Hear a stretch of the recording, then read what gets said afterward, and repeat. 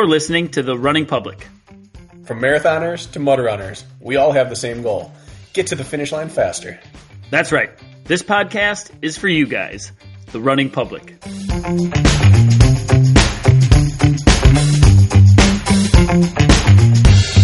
This is The Running Public's Training Tuesday. Training Tuesday is where we talk about training only. One topic, we dive deep, we explore it completely. It's training, it's Tuesday. Training Tuesday. Tuesday. All right. Hey, Bracken. Hello, Kirk. Hello, sir. I've been getting a lot of questions about you and your health. You have? Yeah, but before we get to that, I'm going to talk about me. That's fair. Let's do it. This should surprise no one. I don't know if you know, but I've been meeting up to run from time to time with Twinning the Race. I knew you did once. Yeah. His name's Tim. And we met through the show, really. Bringing people together. We knew some people in common. He's in the southeastern Wisconsin area. So at that 1 mile road race, I had run against a couple of his friends. But we met up for a long run, and then we were supposed to meet up again a week ago for a long run, but I had my second COVID vaccine and decided I shouldn't do 17 and 90-degree weather that morning after getting it, just in case there was a reaction. But tomorrow, we're running around Lake Geneva. Are you time trialing, or is this just a fun run? He's got a long run. He's prepping. He's always prepping for marathons. And he wants to run around it. And on our run, I'd mentioned I'd do it if he ever needed a partner. And he messaged me yesterday and said, "Hey, so remember when we said that? You want to do that tomorrow?" I said, "Yup." I feel like this is a little bit ceremonious for you with progression of training and where you're at. Yeah. Wow. I was supposed to do 2 hour long run yesterday. And he caught me with the message in time to avoid doing that. Why? Because 2 hours yesterday and then 21 miles tomorrow would be a tough ticket for me at this point of fitness. I thought you were talking about doing this yesterday versus or whenever you're doing it. No. So I bumped my scheduled long run till tomorrow morning. Okay, so if you're feeling it, you're feeling the vibes, you're like, man, I'm popping today. Are you going to roll and let him chase you around? So you're not going for a PR? There's no way right now in this fitness I can PR. No way. Okay. I was legitimately in good shape, not great shape, but good shape when I PR'd, and I'm not. You have to be able to attack the last 9 miles. Yeah. And I would be on a good day able to attack for 9 total miles tomorrow. Nothing wrong with falling 11 miles short. No, but if you recall, when I kicked off kind of getting back to training, I kicked it off with that round the lake scared straight day. And I was drawing dead at 11 miles. Yeah, you blew up, I believe. Or badly. Yeah. I like fighting and thrashing to try to break 9 the last 2 miles. Do you know what? I've had this thought a number of times. Don't be mad at me for this, but yeah. I would say on a half a dozen occasions, hearing you talk about this Lake Geneva loop and all that, like I'm half inclined to drive down there on like a Wednesday and not tell you, and then go rip it. I don't even know. And then just wait for your Strava notification to pop up and then just wait on that text from you. I don't know why that would be so satisfying to me. I won't do it, but it's crossed my mind. Does that make me a bad person? No, I think our relationship can handle it. I would find it hilarious. Okay, that would be a good one to do. And you shouldn't have told me. You should have just done it. I mean, I don't have any plans, but here's my take on that. It is a soft Strava segment in terms of overall time, but it's strong in terms of the average person can't roll up and do it on their first try.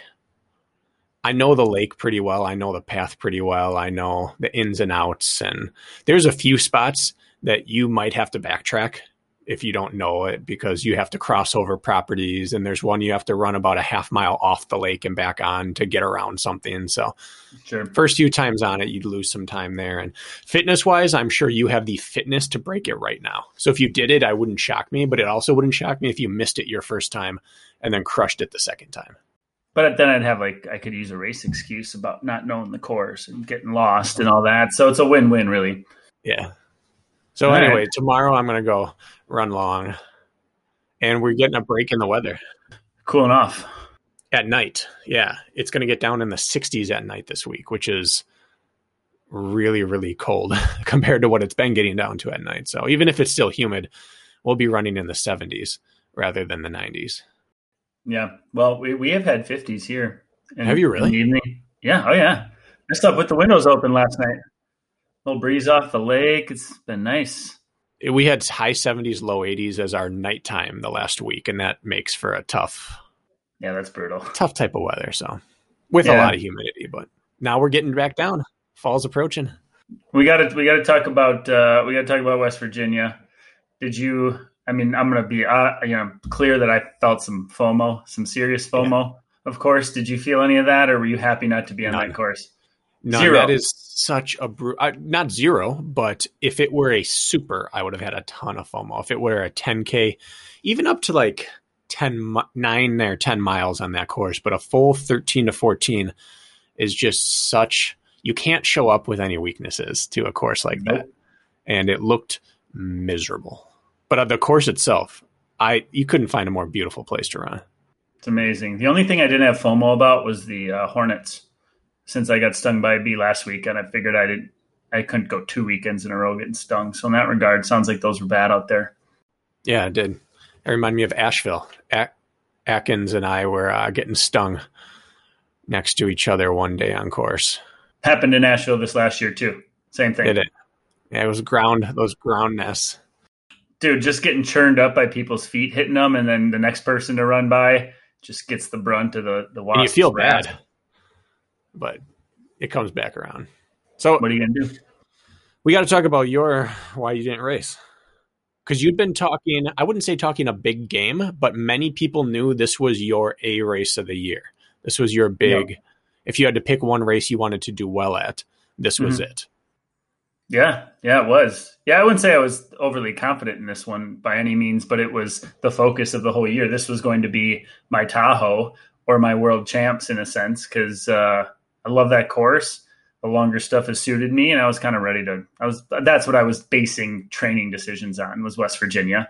You know, even before Asheville or before anything, it was like, but West Virginia, that's the one. So yeah, I was excited to go. That's fair to say. Why didn't you?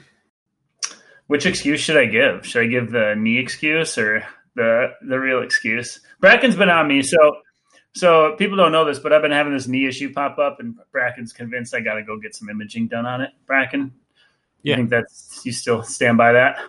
You have lateral instability, and it flares up anytime you have to torque it, run downhill, do anything on not smooth terrain. Yeah, that's fair. Okay, well, at the beginning, fine. But at the beginning of the week, Bracken and I were talking about the knee because it was really flared up, but I decided, I'm going to run on that. I'll deal with it after West Virginia. That was my plan. But then I think, didn't I mention this? We missed an episode back in July. Maybe we didn't even mention it, but we missed an episode because I was sick. I had some GI stuff and some other weird symptoms going on. And so I was kind of out that whole week, wasn't I? We didn't record a Friday episode, I think. And that was probably almost 2 months ago. Well, same stuff sort of happening this last week, on Wednesday, Thursday for sure. And it was just there's no way you can go travel and race while you're feeling like that. So it was easy decision. I was waffling over the knee initially, but I decided to screw it, go ruin it if necessary, and then get imaging done afterwards because West Virginia was my Super Bowl. But as soon as I kind of made that decision to race based on the knee, then got sick. So no decision to be made, really, which is actually kind of makes it okay. Do you know what I mean? Yeah. Yeah, it's one thing to have to roll the dice or not, but when you're unable to get up, let alone travel, then it's frustrating, but it's not your call. Yeah, I was able to get up. I still worked out every day. You wouldn't have been able to handle a course. That course probably not. No, but yeah. So working on that, I actually have this whole week off of clients. I'm taking off. I'm doing a little doctoring. It's just one of those things I got to start slowing down. I've been getting 5-6 hours of sleep a night. Not nearly enough. All those little things. So this has been a huge reminder for me to chill. To maybe put yourself first once in a while instead of other people, because they tend to put everybody else first, especially clients and athletes. So this week I'm going to take a reset. Could be stress, could be who knows what, but working on figuring that out. I'll say this about you. No. Most people I know who have a life like yours where they work a lot of hours and they have a lot of people pulling at them for time. When they say I don't put myself first, oftentimes that means they let their workout go right away. and you don't even consider your workout yourself. That's just another non-negotiable in your day because True. I can't, how many times have you been like, hey, I have to go right now because I have 46 minutes left and I will squeeze my assault bite workout or a lift in or a run because it's got to get in. So you pull from your personal time and your sleep time for your workout. And that's Correct. something that me and most other normal people struggle with, and you don't. So I'll give you credit for that. I think it's, product of my own design. I've got myself busier than I intended. So you couple that on trying to do big workouts. And when that happens, I wasn't eating as well. I nearly wasn't sleeping as well. I was living on caffeine, like all of those things that when you stack enough of those on top of each other, they just end up like putting you in I think a tough place. And I think I just did it too long.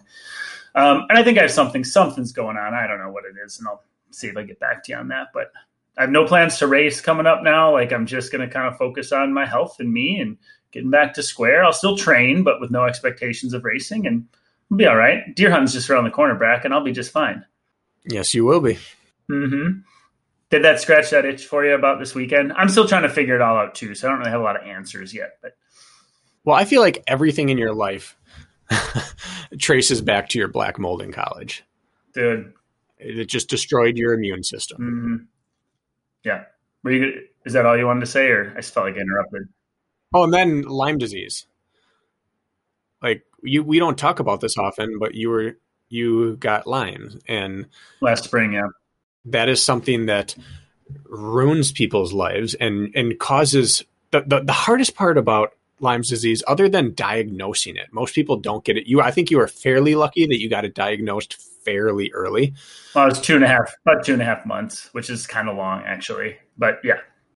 But some people spend years where doctors just don't look for that because the symptoms are so random at times, and they can be so multifaceted that it doesn't always scream tick bite. They look a lot of different places first, and it manifests in such strange, weird, unpredictable ways. And so you combine your immune system, which was rocked with your black mold incident, which if you don't know about it, go back and listen to Kirk's Get to Know Your Hosts with him, and then combine that with Lyme's. And I just think that you are like, it all spirals and spider webs off of those 2 points in your life. And that sucks. Yeah. I would say before all that in college, I mean, I got sick like anybody else. So I kick it in 2 days. And now it's like, if I get sick, it always turns into like a sinus infection or it's like bronchitis or something more serious. And so it's like courses of antibiotics every 2 to 3 months intermixed with like weird, stuff in between. And that's all stems from that. And then after Lyme, I think we talked after off camera. I don't think I talked about this much, but I was having weird neurological symptoms. I think I told you about all that. Mm-hmm. Those are still coming back, like weird lapses, I would call them, in consciousness, which is scary. I got all that checked out via like MRIs and brain scans. All that was last summer. They're like, everything's fine. Everything looks good. You're just having weird symptoms we can't describe. And that's all kind of coming to play right now with like the GI stuff in the mix. So who knows? It could be too much antibiotic use over the years. It could be as simple as that. I need to get my gut right. It could be a myriad of who knows what. So that's what I'm kind of in the middle of figuring out. And that's more important than any damn race, Bracken. It is. Mm-hmm. But we talked with Macaulay about, in that last interview, about how much he loves running and loves training. And races almost don't matter to him. He'd rather just run and train. So, and he's been injured so long that it's just it's unfair. Like, nothing's fair in this world, but it's unfair that he doesn't get to do what he loves and use his gift because he wasn't given the gift of resiliency. Yeah. In terms of physical resiliency. And I feel the same way about you often, is that you have as big of a dedication to training in the outdoors as anyone I've ever seen. And yet you're constantly dealing with things. Yeah. Okay. One day we can do a deep dive into all the nuances of my health, but we'll save that for another day. How about that? Here comes a segue, Kirk. So while your body has been betraying you, it seems like many other people's bodies have been betraying them on course with cramps. Well, if you can't see Bracken right now, he is smiling and very proud of this segue. It's a smug look, I would say. We've received more messages about cramp prevention in the last 6 weeks than probably all of our Running Public episodes together. And our personal clients that we train have been dealing with it to an extent as well. Not, I wouldn't say most of them are, but some have been dealing with it. And it's time we just dedicate an entire Training Tuesday to cramp prevention. It's absolute bullshit, all this cramping going on out there. Bullshit. Listen, put my hand down. It's got to stop. It's got to stop. Number of cramps that happened this weekend. Sure, you go into like a Utah and we're like, oh, big mountain race. It's not if, it's kind of when you might get the twinges of cramp. But you go into a course like West Virginia, and you don't necessarily lead with the cramping foot as one of like the beware or warning signs, yet it was so prevalent. Like we've touched on this, in some Q&As and maybe in some intro or exit, but we've never given it our full attention. And so like, man, I don't know about you, Bracken, but if I didn't have a quarter or a third of my athletes cramp like halfway through the dang race, I would say that's probably a fair number. What about you? I think less, but I maybe had less people there. I only had 1 or 2 people really talk about cramping issues, but we kind of made it a point of emphasis for a lot of people. Yeah, we have. The ones that cramped on my end, I thought were completely close to completely prepared, but still going to have to chat it out today, aren't we? Yeah, and there's really like a dividing line right down the middle. And on one side is nutritional, and on the other side is muscular. And it's important to talk about which ones we're dealing with. Now, we've talked about this, like you said, we've addressed it in Q&As. We've answered the questions. We've talked about it in passing, but we want to drive home the point today that we're going to focus primarily on muscular cramps because lack of data behind this, I would say 90% of cramping is muscular failure and fatigue rather than a nutritional failure. Right. Why don't we just like address that concept as a whole, like put an umbrella over it. And that would be like, yeah, the two parts that most people point the finger at nutrition or hydration or things like that. When in reality, I mean, most, I would say studied would agree that it's actually the physical exertion that you weren't fully ready for, or there were some sort of circumstances in which caused you to cramp more beyond what electrolyte tablet you took or, your hydration in general. So you have like those two components, and we're talking about the back half of those components, which would be like the physical. I would say if we want to, just so we can like get it out of the way, do you want to address the like nutritional like that's the first and then we can get into the rest? I think we should do that. Yeah, it's maybe $1 billion industry, the electrolyte industry, sports drink, hydration industry. It's a massive industry for a good reason. Electrolytes are mandatory nutritional aspects for your body. You need them in order to be in balance in order to perform at your best. And if you don't have them balanced, if they're significantly unbalanced or if imbalanced, or if they are in too small of a proportion to your hydration level, you will have muscular cramping. There'll be other issues as well, but the big ticket item for endurance athletes is cramping because that's a day ender. So that is a real thing. However, it's very easy to stay on top of it because it is $1 billion industry. There's so many powders and mixes and drinks and tablets and chews you can take that it's a very simple process to do. And so once that's taken care of, it leaves only muscular cramping left. Yeah. I mean, and if you're going to simplify that, I mean, it's like, okay, this is what my process is. And I'm sure people out there more studied can rebut me, but eat enough salt, drink enough water, and you're going to be 90% of the way there as far as like nutrient side of things. Salt helps keep the water kind of staying in your system, keeps the electrolytes balanced, and water obviously is necessary in long, sweaty courses. And then you have your fringe stuff like magnesium and things, which can make a big difference for people. But like a lot of people were scratching their brains, like, should I have taken an electrolyte tab in the morning, or when did I do it here or there? And what I want to tell you is, I don't think it would have mattered. And if it did, it would have been fractions of a percentage in general. That's just my personal opinion on it. But I mean, little things like, I'm watching my sodium intake the day before a race, not a smart idea. Something like that could lead to maybe problems. But that's just my general thought on that all. Yeah, I would say take an electrolyte tab the day before and take it in the morning of the race, and you should probably be fine. For multi-hour races, you might have to take more during. But also a good amount of gels and sports drinks have enough in there that you're already fine. But if you're ever concerned, like, you can have more because you're most likely just going to sweat and pee it out. Yep. You will cramp. You'll have less issues from having too much than you'll have from having not enough. So when in doubt, pop an electrolyte tab. It's really not going to impact you. Most likely it will not impact you negatively. So that's the easy fix. And here's, for me, wrapping up the nutritional side of it. There is a cause for concern that I think most people don't listen to or think about. And that is something I addressed in the last Q&A. And that is when people just will overwash their system the last few days leading into a race. Like a hyponatremia.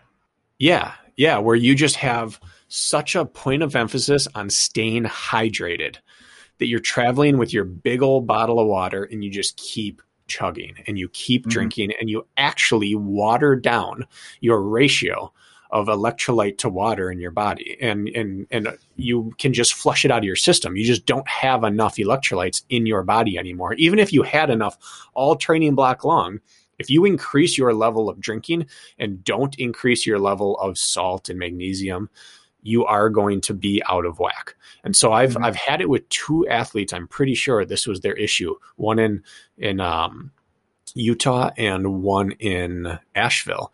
And they both struggled. And I think it's because they were so anxious about dehydration that they dug their own grave by overwatering their lawn. Yeah, you see it a lot. You don't hear about it a lot. A lot of people don't understand that's where their race has gone wrong. You can go into situations almost like heat exhaustion type symptoms or other things where you're honestly, you can be fainting on course or feeling super weak and empty. It's a very real thing. Most people, like we preach this, or at least I preach this. People talk about eating leading up into a race. And my philosophy is, well, your decrease in intensity and volume is going to be your food taper as well, meaning just eat exactly how you have been. And because you're not expending as much, you shouldn't need to eat more than you typically would. And the same thing kind of goes for hydration, in my opinion. Like the taper and all of that also includes like, hey, you're going to be sweating less. So yeah, continue to drink like you normally are, but like you shouldn't oversaturate. That same philosophy I follow for sure. As long as my pee isn't looking like maple syrup and I got some clearness to it, then I'm good. And people do get a little off track there. Yeah. And really, like you said, it's simpler than we make it. I love to remind my athletes that you've nailed workouts all throughout this training block, and you didn't care what you did on Thursday and Friday a lot of the time, and you still really, really nailed your Saturday workouts and your Tuesday intervals or whatever days they were. I mean, yeah, a lot of them take their diet seriously, but a lot of them don't.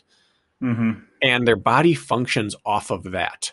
And then they break homeostasis right before a race and they start doing stuff that is over and above, and it actually hurts them more than it helps them.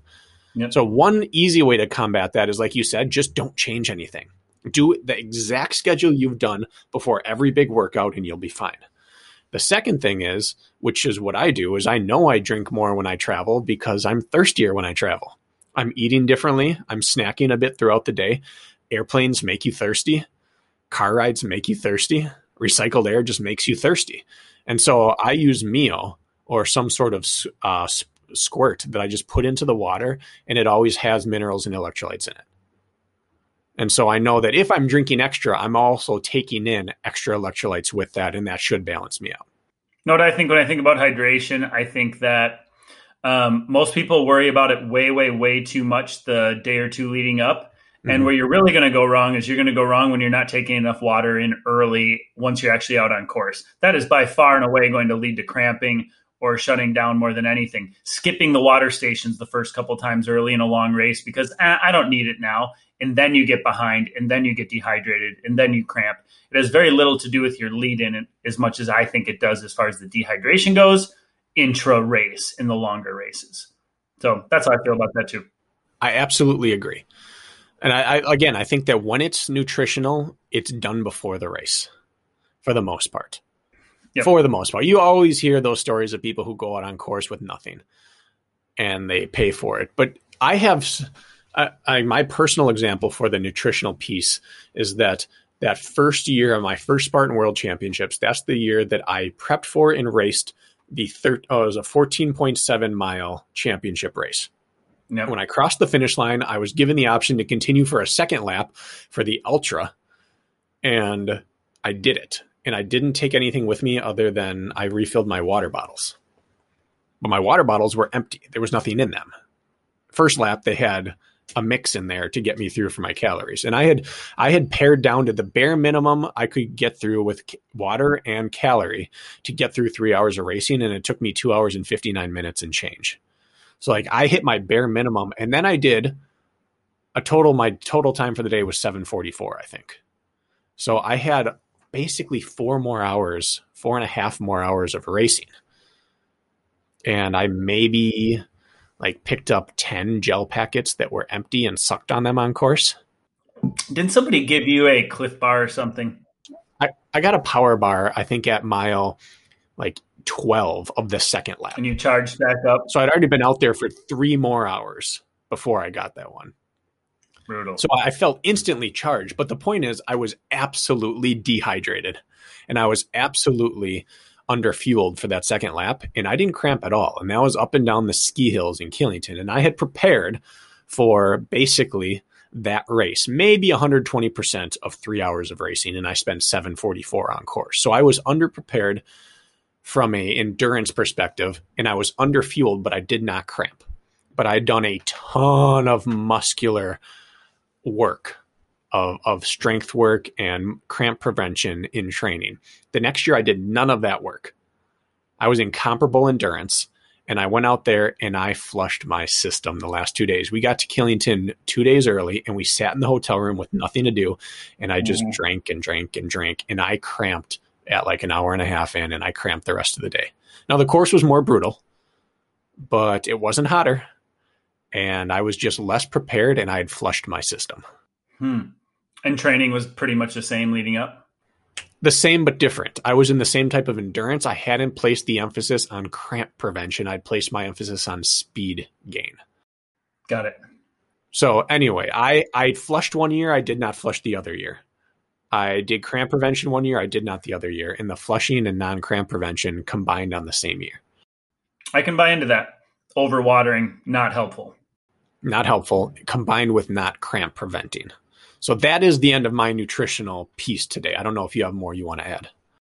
No, but it's something, I can give them an analogy if you want. And that's like if, I get you steamy over there. But like it's the same thing like watering a damn plant or flowers. What happens if you water it too little? It dries up and dies. What happens if you water it too much? Well, it drowns, it fades out. Like, so correct balance of minerals that plant needs in order to grow and be healthy. The same thing is with your body. Chugging, 32-ounce water bottles, every hour on the hour, because that's how you stay hydrated the day before a race, is a recipe for disaster. Mm-hmm. People hear hydration. They hear hydration and they think quantity. Yeah. They think I need more. And that is not necessarily the case. Now, properly hydrated is about a balance, and the balance must be struck. Yeah, I agree. Studies have shown that you don't lose. Now, this is getting into dangerous territory because sometimes people don't hear the whole message. They hear part of it and run with it. But studies have shown that you actually don't get that much worse performance-wise when you dehydrate on course. It's true. And you have to be very dehydrated before it starts to do those bad things to you. Yeah. Yeah. They used to think that your performance dropped significantly within 4% of body weight loss. Which, let's think about a 200-pound athlete. What's 4% of their body weight? 8 pounds? Lot. 8 pounds. That's not that much to sweat out. That sounds like a ton to me. It's not that much to lose. I mean, if you weighed yourself before and after West Virginia, I bet you'd lose 6 to 8 pounds easy. Yeah, maybe that's fair. And you're on course for 2 hours. Think about a 6-hour race. It'd be easy. I think I lost 12 pounds in the first ultra I did, or 10 pounds or something like that, as a 175-pound athlete. So, but they've shown that as long as you're hydrated coming in, you can get pretty dehydrated on course and you don't lose that much performance as long as your fitness is solid coming in. And I think that leads and I'm not recommending you get dehydrated, because they've also shown that you're better hydrated than you are dehydrated. They're just talking about mitigating those damages. But it's the preparation piece that handles 90% of the issues that people experience with cramping. Yeah.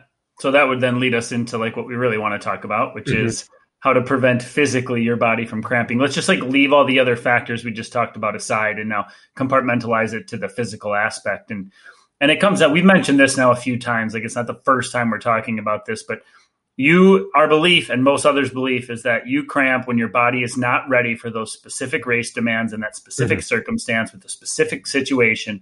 And so your body is doing this hard thing over and over on a day when you're giving maximal exertion. And it's like, I've never experienced this before. I'm getting fatigued in a way I've never been fatigued before. And then I'm going to revolt. And that's kind of what happens. That's how I would summarize it. Yeah. And I guess I'm not sure how I want to say this. Uh-oh.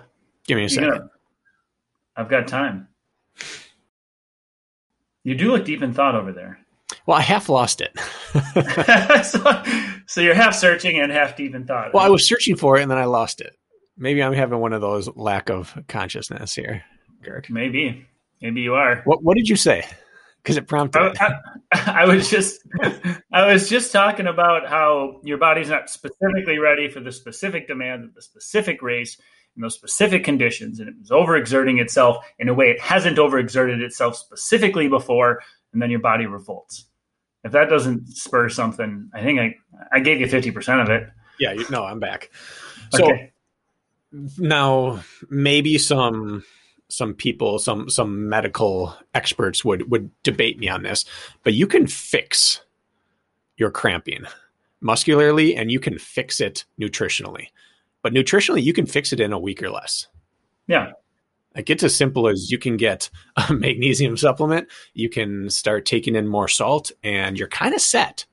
Just look for an IV bag guy down the street. Yeah, like you could get an IV bag, be totally caught up, and then as long as you stay on top of it, you're fixed.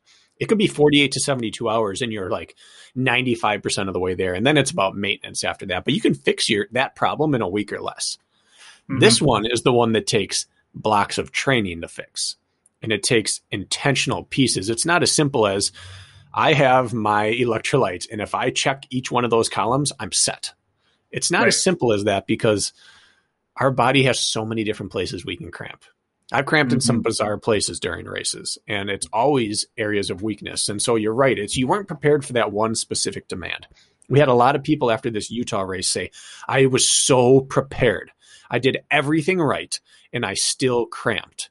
And the answer is you were so prepared for what wasn't asked for. And maybe even for what was asked for, but there was one piece that was asked of you that you weren't prepared for that.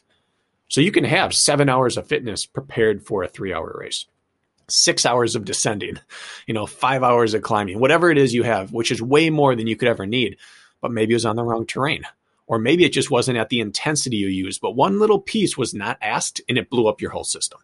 Yeah, exactly. And I think in training, even if we're assigning the right training, which I feel like we do as coaches, I feel like we're getting people, we're not perfect. Let's say we're getting them 80 or 90% of the way there, which is pretty good. But then you think like, go to a course like West Virginia, right? So let's say we assign you our workout called Chutes and Ladders. It's one of our favorites. And Chutes and Ladders is up, down, basically hard. So you're used to climbing, descending, hard on tired legs. Let's say we assign that workout to you as an athlete. Our intention is to simulate, let's say, West Virginia. For example, up, down, there's a lot of that. But you choose to go to your cement hill or even your nice ski hill with a nice path on it, and you go up, down that. Well, we're getting ourselves 60% of the way there when we do that workout. But now you go to West Virginia and your feet are getting caught in brambles. You're making sharp 90-degree turns while descending. You're going uphill through like ruts and rocks and all that. And pretty soon it's just a completely different scenario. And so like you even got to think about nuances within the training that are what really caused you to, let's say, cramp on course. So like those are the things you got to think about. I want to follow that example right here all the way through to the end and show exactly what we're talking about. Okay. So that Chutes and Ladders workout, love it. And it's perfect for preparing for a West Virginia. However, like you said, let's say you do it on a ski hill or a paved long road. Even if it's a steep road, it can't be past a certain percent or it's not drivable. So when you're running downhill on smooth, controllable terrain, where does the impact hit your body? It hits quads. Yep. It hits your hips, it hits your glutes, and there's some amount of lower leg force. I would say it affects your soleus a bit. Yeah. That's where the majority of the impact hits, and that's where you're going to get that eccentric loading when you hit the ground, and that's where you're going to get your soreness afterwards. And if you get cramping during the workout, that's where you're going to get it. Yep. But then you head to, let's say, West Virginia, and you're heading down through the brambles, down these ravines, down these ridges, and it's very, very steep, and it's very, very technical, and you can't use your long, unbroken stride anymore. What muscle groups start get to pulled into play there when you're chopping and galloping and breaking your stride? You're not on your toes as much anymore. You start to use calves. Ooh, let me answer that. I was going to answer that. Answer it, please. Well, calves. Okay. Why? Why do you start to use calves? Because of the finite ability that those things need to maneuver you through the terrain. Yeah. More than anything, I would say. And then you have your growing. You hear about growing cramps and people. Wait, what word are you saying? The growing. Growing? Yeah. Are you saying groin? You're growing. Yeah. You say growing. Huh, I've never noticed that about you. You're growing. How about that? We don't talk about groins enough. I'm hearing the word growing. No, GROIN. Huh. You're growing. But you're asking, get out of here. So you're doing a lot of lateral movement and these small finite adjustments to your stride, and suddenly you're growing cramps. And then you also have your hip flexors from picking your knees up higher at times than you need to, getting caught in a bunch of junky trash. And those aren't, I mean, sure, you can cramp in your hamstrings or your quads, but you see these like secondary muscles starting to go on people.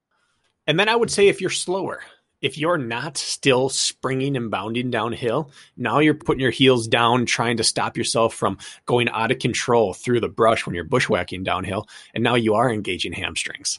Like you can't push your heels hard into the ground without engaging your hamstrings. And that's not something you usually take a huge pounding on downhill. And so now that hamstring train has started to leave the station too. And I think the slower you are downhill, the more those hamstrings come into play.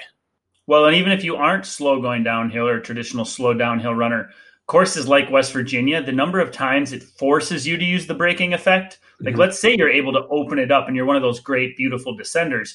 Well, sometimes there's trees in the way and there's 90-degree hairpin turns going down, and you end up using the braking effect 2 dozen times in a race when you're blowing downhill. You don't do that in training. You rarely do that in training. And I'm not even pointing a finger at people for missing the mark. It's more like, let's open our eyes to why we missed the mark. And the details are in the fabric, as they say, right? Yeah. And there's one more piece to that. And you alluded to it, but even the act of leaving the hill at the bottom, when you're running controllable hills, you hit the bottom and you translate into your normal stride and you just cruise out of it.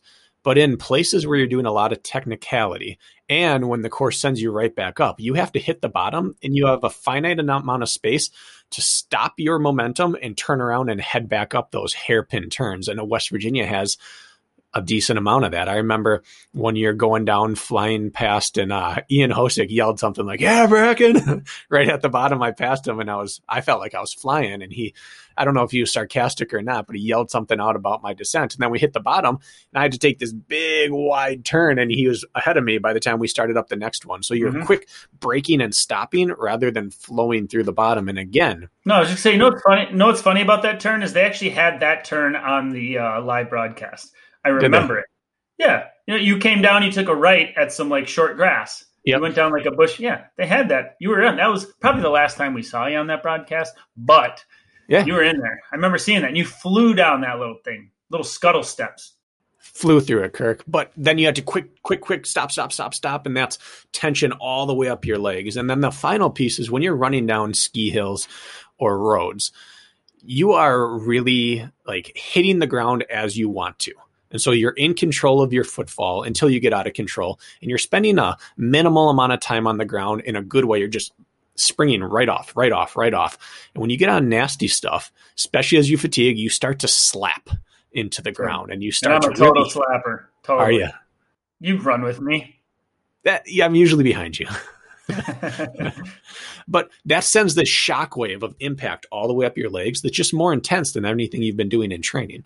And so again, you've done your hours and hours and thousands of feet doing it, and yet you've worked almost 2 different muscular systems and chain reactions up your legs on those 2 different terrain types. And this is what we mean by you were prepared, but you didn't teach to the test. You were just prepared in general fitness for what you thought. And suddenly your groin starts to cramp, and your hamstrings start to twinge, and your calves start to twinge, and the bottom of your feet are hurting because you're just impacting differently. Well, you've understood and trained properly in theory, but you haven't necessarily taken that theory and, what do you call it? Teach to the test? Yeah, teach to the test, so to speak. So do you know the origin of that? Teach to the test?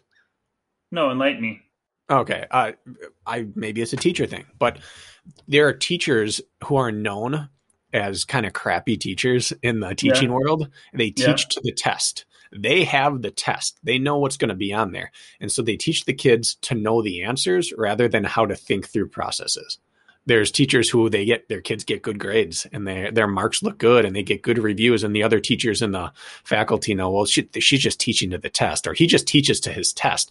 The kids don't learn anything. It's rote memorization. So what kind of teacher were you, Bracken? I was a life skills teacher, Kirk. I was teaching teachable moments, and we wanted to teach you how to learn. At least in my mind, that's what I was doing. You worked with learning disabled children. Yeah, I was a special educator, so that changes things as well.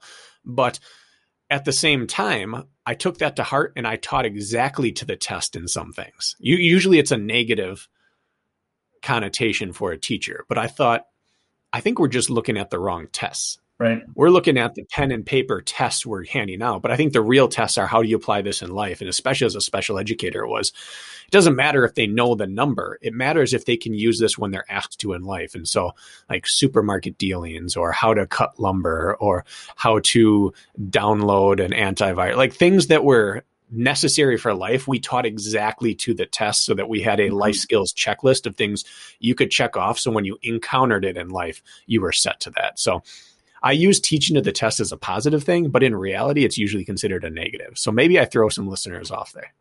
Well, then I need to re-say what I said and say not teach to the test. No, in this situation, we're owning it positively. Like base building is global fitness. That's when we teach how to learn, how to grow fitness. But then when you have your specific race, it's time to teach to the test. Like you're going to be tested on how to run down nasty specific terrain and break at the bottom. So that's the skill we need to now work on. Okay, so we didn't teach to the test. If we cramped. If we cramped, we did not teach to the test. Okay, understood. Did I muddy that up nicely for everyone?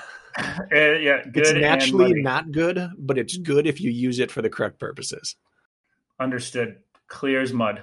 I was just going to say, like, I understand, though, like, the situation you can get yourself in as you're training for this race. Like, how many of us have, like, easy access to something like West Virginia? And are we going to go to our local forest, let's say, and just be like, oh, there's a nice trail, but let me just veer a right here into the bushes and start getting after it at threshold effort? So, like, we're not pointing fingers and saying it's your fault necessarily, because these type of circumstances are very hard to duplicate. They're like very, very hard to duplicate, which is why you cramped. It's exactly why you cramped, because these Spartan races are nothing like what you do in normal training. Even if you try to teach to the test, we still aren't prepared for a 5-minute swim going into an uphill, for example. So not pointing fingers, but just saying, like, how can we work our way around these things?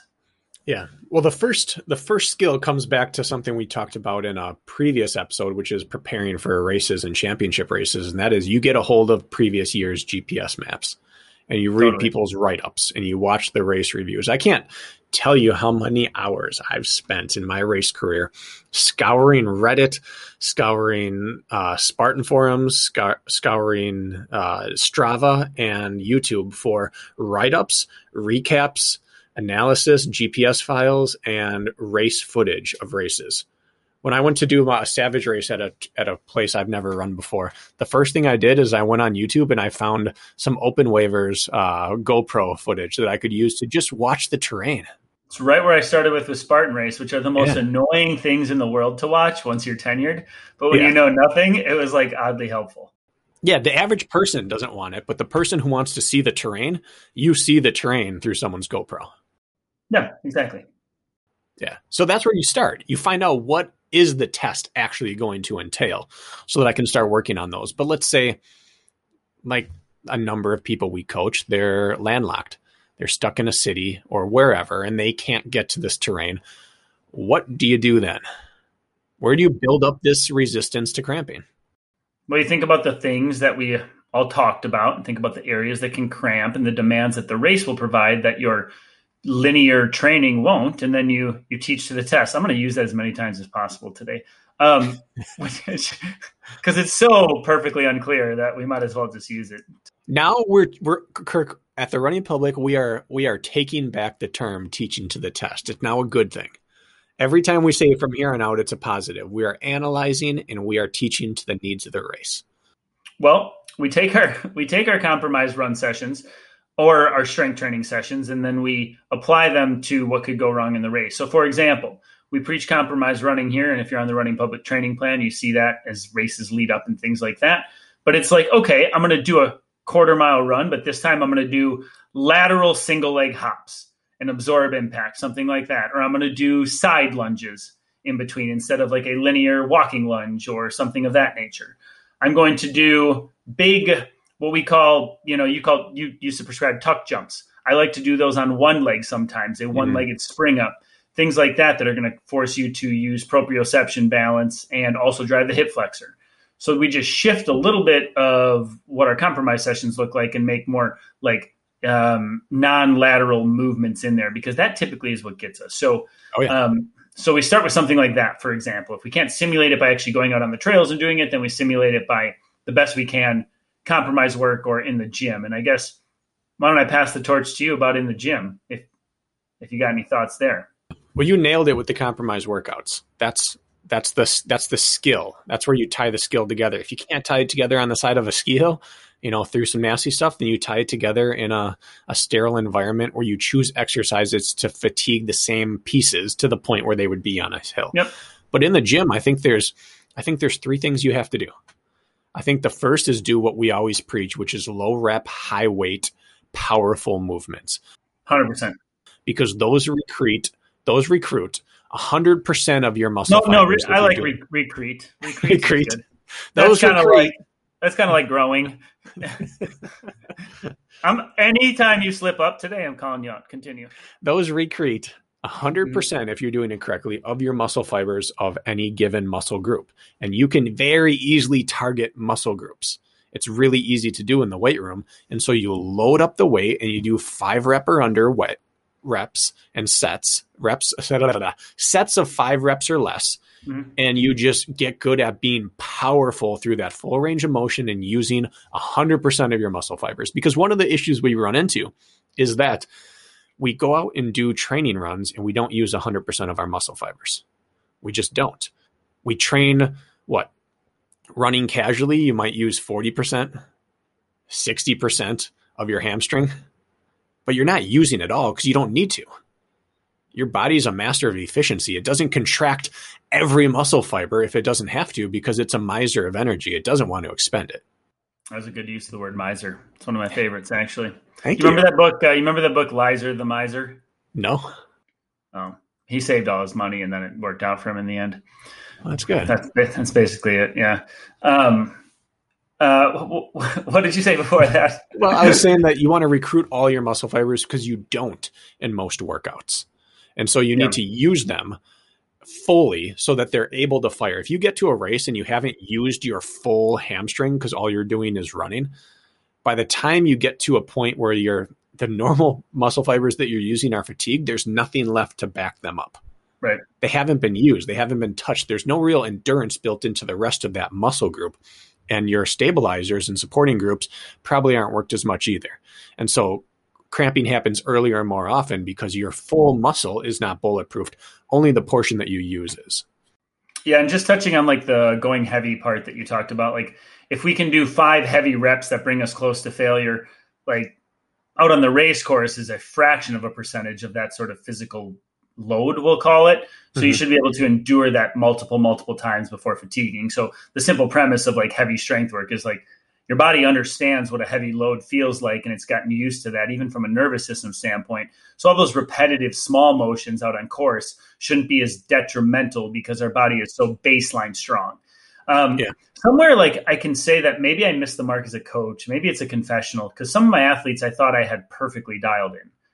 And maybe there's some extenuating circumstances. I don't know. A lot of like West Coast racers who train in the West Coast mountains came out and had a hard time with cramping. So maybe there's something to do with all that, just the cleanness of terrain out West versus here. But sometimes maybe I take for granted, and you take for granted, like our lateral movement sport days. Like you played basketball and we were left and right and forward and back and cutting. And I played soccer and I was a center midfielder who was all over the field. And I played that almost till I was 30, high level competitive college level soccer. Like all the college retirees played here in the city, and I played that. So the point I'm getting at is you and I also have rose tinted glasses a little bit, because like we've built up sort of decades of lateral work while fatigued. So it's not always top of mind for everybody to say, hey, we need to actually get more specific here, because I think we've made a number of bank deposits in the lateral bank. Do you know what I'm saying there? And that's a confessional on my end in a sense, because I was trying to rack my brain around why so many people cramp this weekend, because I thought I taught to the test, and maybe I taught to my test, which is years of lateral movement. We don't need to do lateral lunges right now. So it's actually had challenged me a little bit as a coach. I don't know if you fall into that problem as well. For sure. It's hard to feel what you haven't felt. Exactly. And that's one of them. If you don't generally cramp in the hip flexors and in your abductors and adductors, then maybe you don't really grasp that someone is about to do that, because you haven't felt what they have felt in training. And I think that that you can build that in as like banded monster walk in between reps. Sure. Is a good It's a great movement. That will burn you as much as you want to burn. Just keep doing more reps, or throw on a weight vest, or throw on ankle weights and keep doing them, or just make your bands heavier, or anything that will destroy you back and forth, and then hop on the treadmill uphill.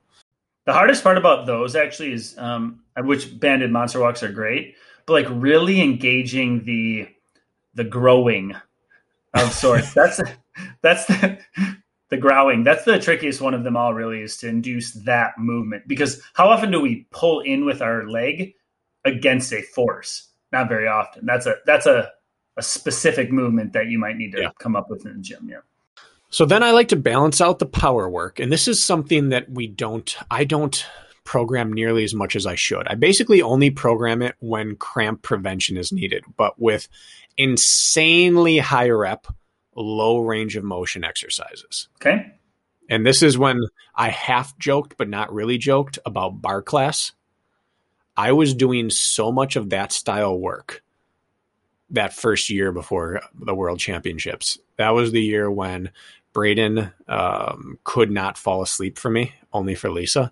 And the only way I could keep him happy or half asleep is to just move him up and down semi-rapidly, but not huge range of motion. And I did a ton of just half squats, quarter squats, eighth squats, mini lunges, rocking back and forth.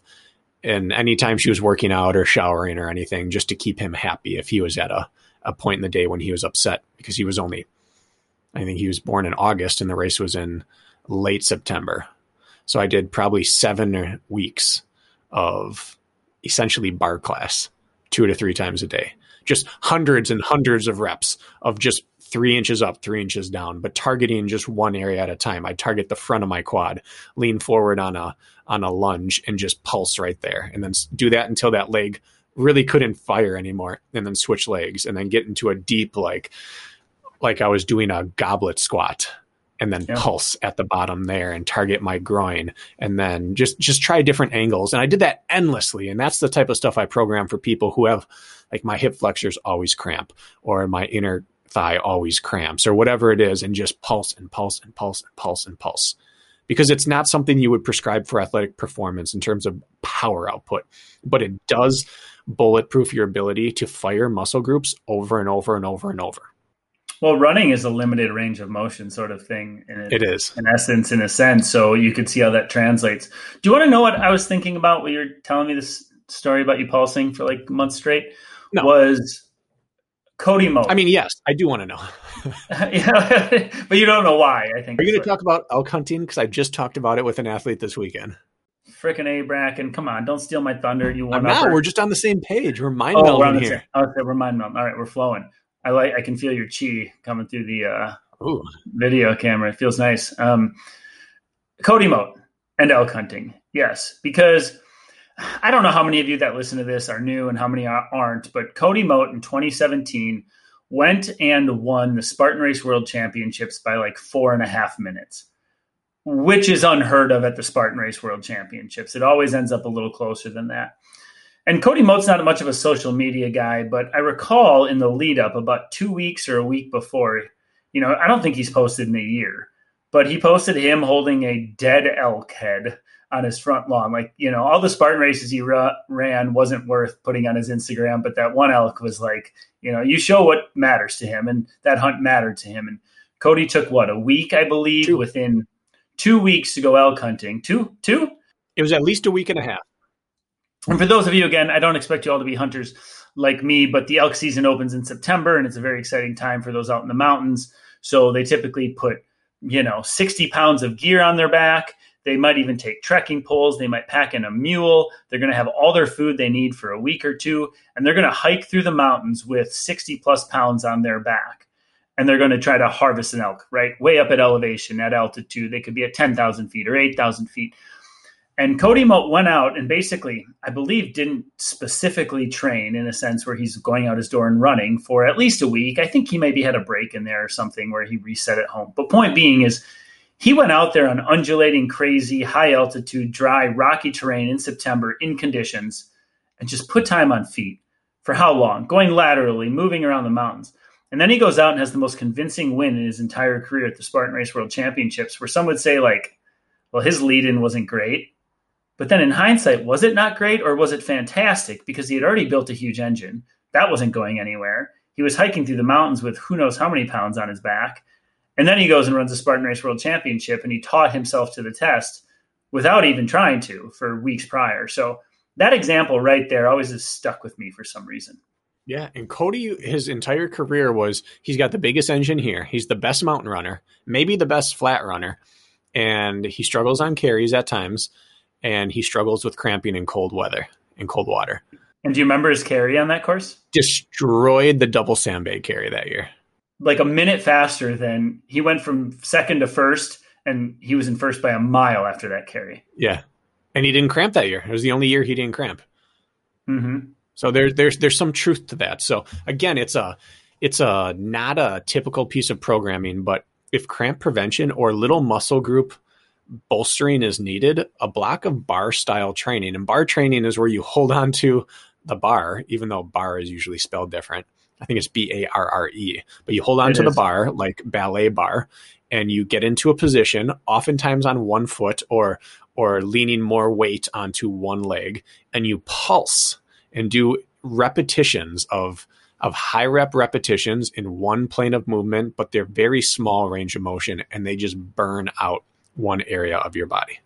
Well, let's explore the strength side of things, or that side of things further. Let's just wrap up the side where when we talk about training for the race terrain in those specific circumstances, we acknowledge is hard. It's not necessarily your fault, but that's how you have to think and then find terrain or ways to simulate it in training that will at least set you up for, success on race day. But the other side of that then is the gym work, the gym component.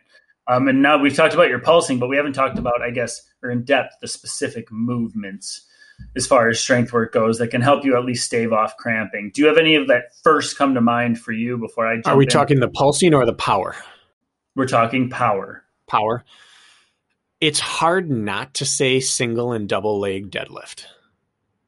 Okay. I think that really works that rear chain like very few other things do. And you can change it up with grips and stances and trap bar versus flat, and you can really work every area that tends to cramp on people outside of lower leg.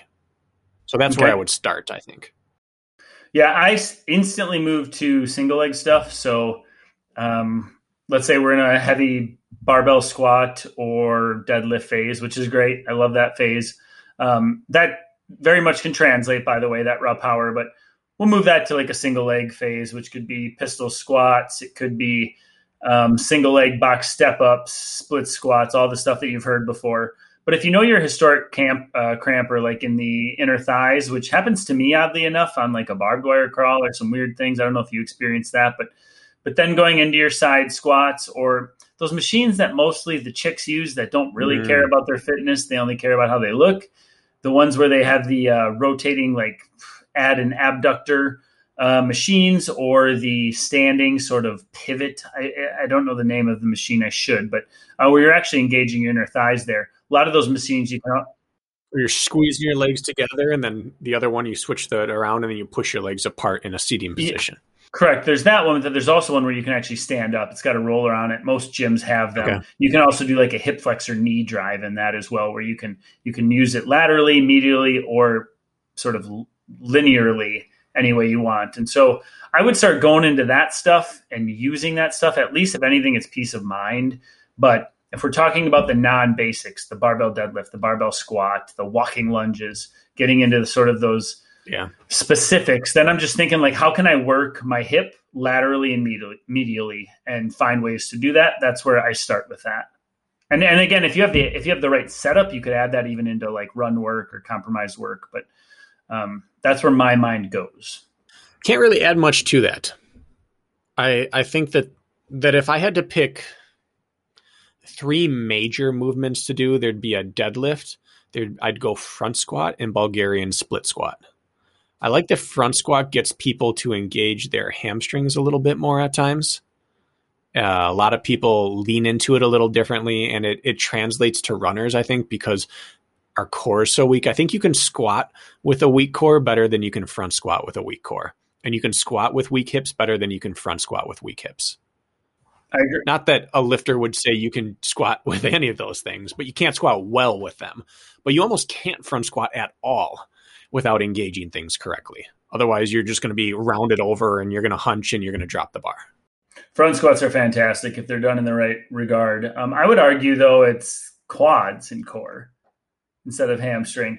I mean, it is. But again, I think you can improperly back squat without using your hamstring at all. Yeah. Oh, yeah, for sure. I just think you can't improperly front squat because it tells you right away. You're like, I'm not doing this right. Where a back squat, you see a lot of people squatting and they're like, yeah, I did well on that. You know, like, no, you didn't, but they don't know it.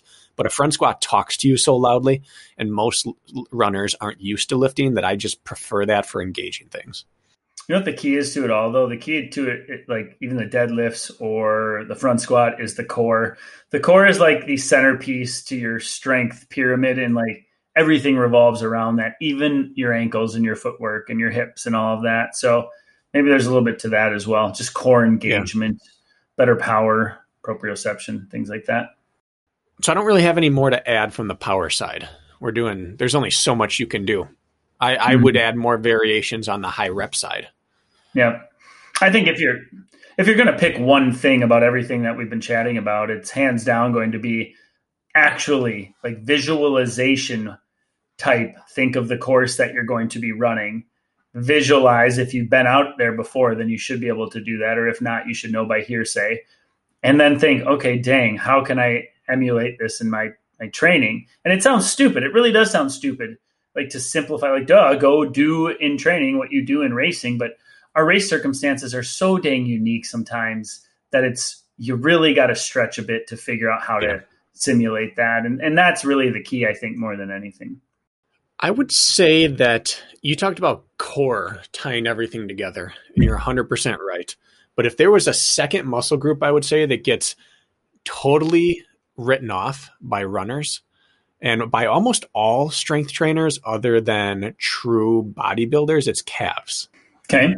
And I'm a guilty party here, but calves are responsible for so much that we do, and calves cramp on people a lot. And I think everyone should perform some calf raise testing, get on one leg, bend your knee a little bit to load up your whole leg the way it would in a stride, and then full range of motion, calf raise up. If you can do 25 or less, like, you're a prime candidate for calf cramping. Mm-hmm. If you can get up to 50 per leg before exhaustion, you're sitting pretty. And if you can do more than that, if you can get 60, 70 calf raises in a single slightly bent position, then your calves are probably in a really good position to do well. And they're a muscle group you don't want to train too hard because they're so touchy, but you also do want to train them because running alone is not enough. Mm-hmm. I believe, for most people. There are some people who never have to touch their calves, but I believe Ryan and Lindsay are two people that don't cramp very often, and they have some amount of emphasis on calf work at least in their off-season program. I did not know that, but I could be wrong. This is just something I thought I remember hearing. Just say things; it's fine. They'll correct us later. Yeah. I was just going to also say with the calves, it's not something I historically struggle with, but when you think like your body and what's like powerful and what is less powerful, you look at your glutes, your hamstrings, your quads all the way down. As you get down there, it's just capable of less power output. It's a weak point in the chain, so to speak. So using more emphasis on that, I agree with. You want me to keep rolling? You got some noise going on over there, Bracken? He's saying yeah in silence. Because Bracken lives, there he's back. We had a motorcycle pull up outside of City Hall Park a few minutes ago. I think people would understand if a motorcycle went by while we were talking. Milwaukee's a big Harley city. Yeah, I just got people on jet skis once in a while get too close to shore, and then they're too much. So I have one final talking point, Kirk DeWint. DeWint. I'd like to hear it.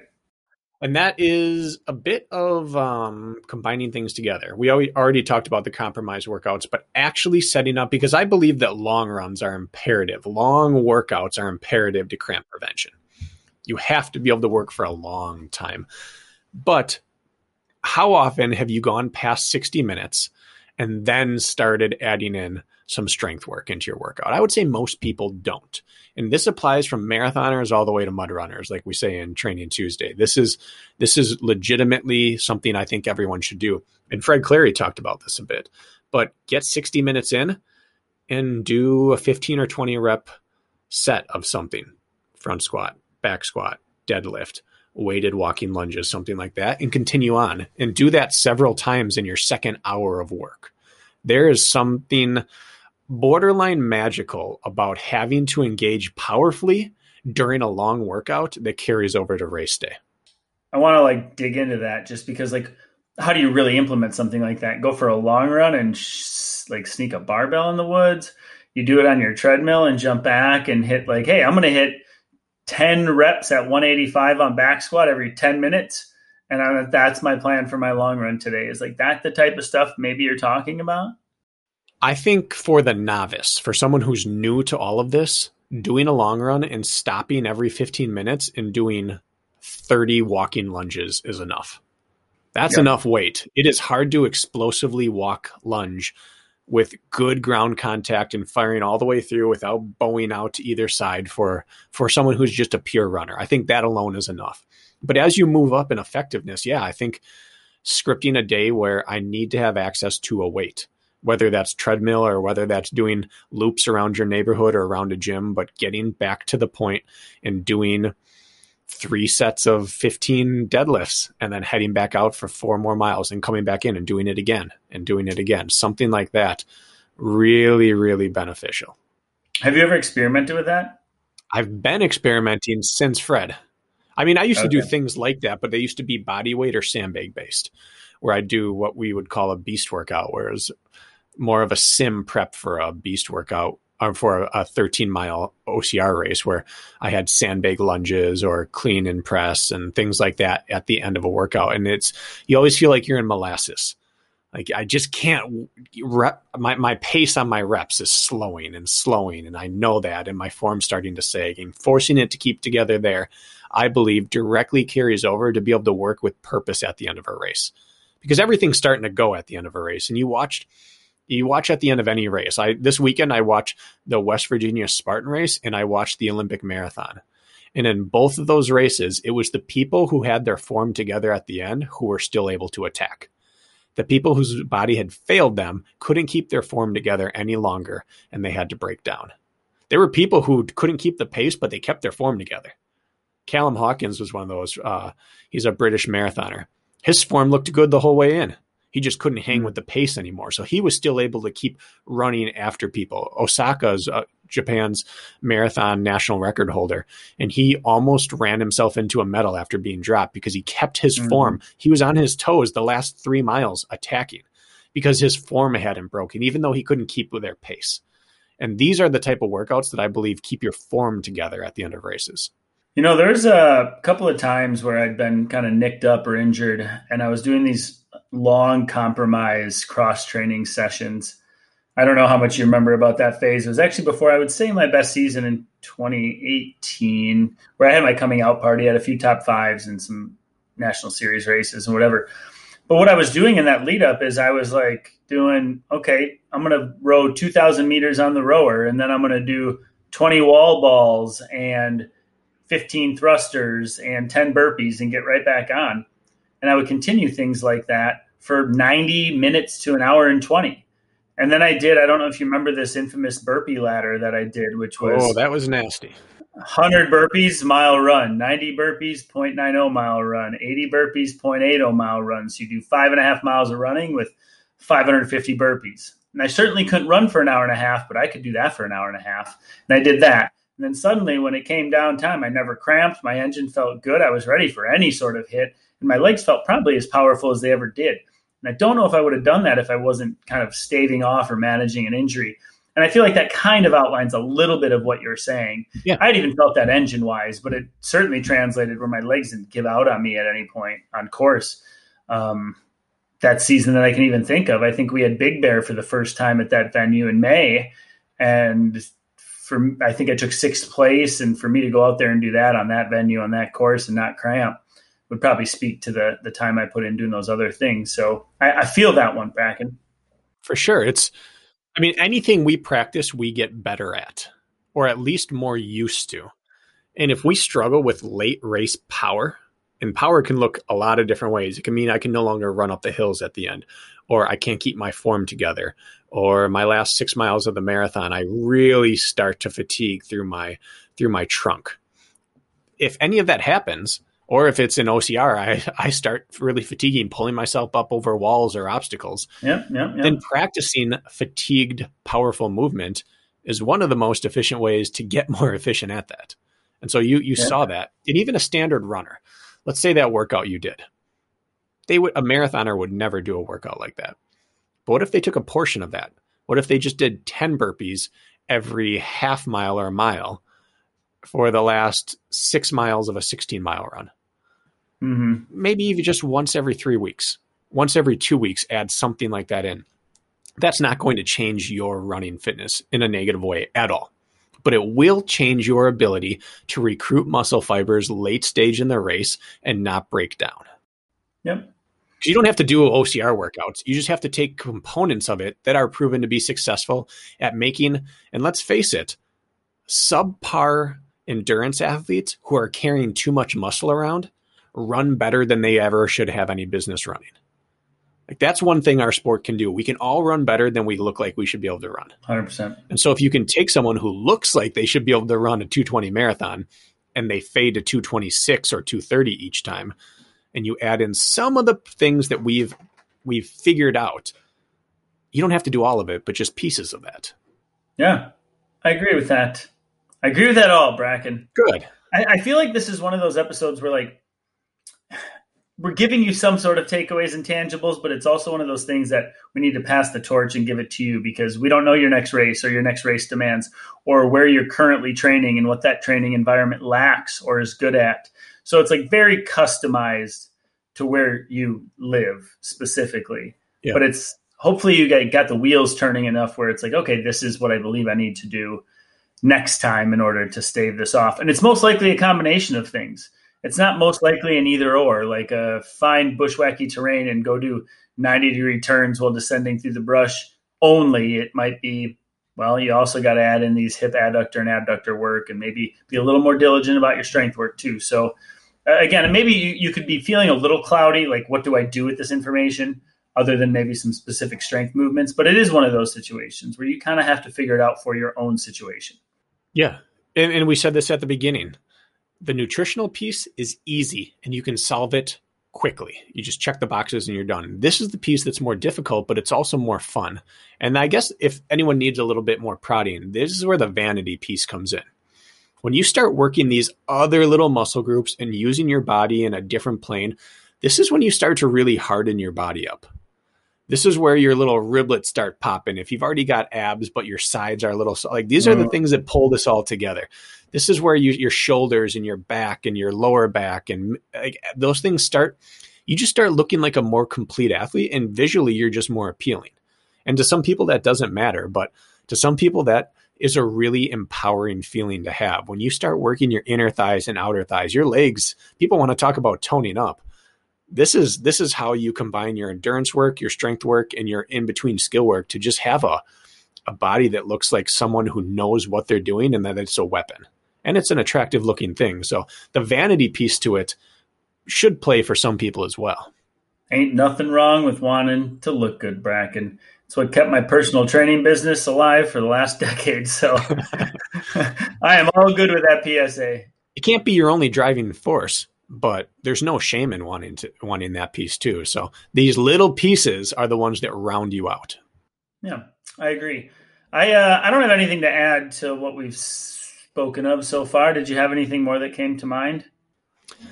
No, not really. I mean, they're probably already doing the other piece, which is talk to other people who live in your area who didn't cramp. Yeah, that's fair. They probably have something that they're doing, and it's probably some version of what we talked about today, but maybe there's something special that we haven't considered. And those are the people. I mean, you look at the people who are doing it better than you and you steal from them. That's how everyone improves in life. It's kind of true. Take it, steal it, and then make it your own. And give them credit. Yeah, that's the big piece. Give all them this credit. Knowledge we've dropped over the past year and a half has all been totally organic. Man, how many times have I referenced Canova or Ingebrigtsen or Salazar or Fitzgerald or all of them? Daniels. You give credit where credit's due. We're just honestly regurgitating on you once a week is what we're doing. That's it. We got to study to earn the ability to regurgitate, Bracken. That's right. Mm-hmm. That's right. You earned that right. You earned that right. Till the next one? Yeah. Let's prevent some cramps. There's no worse feeling in a race than cramping. It is a helpless, helpless feeling, and I would wish that upon no one, so let's never feel that again. Agreed, Bracken. I'm going to cramp tomorrow on this 21-mile run.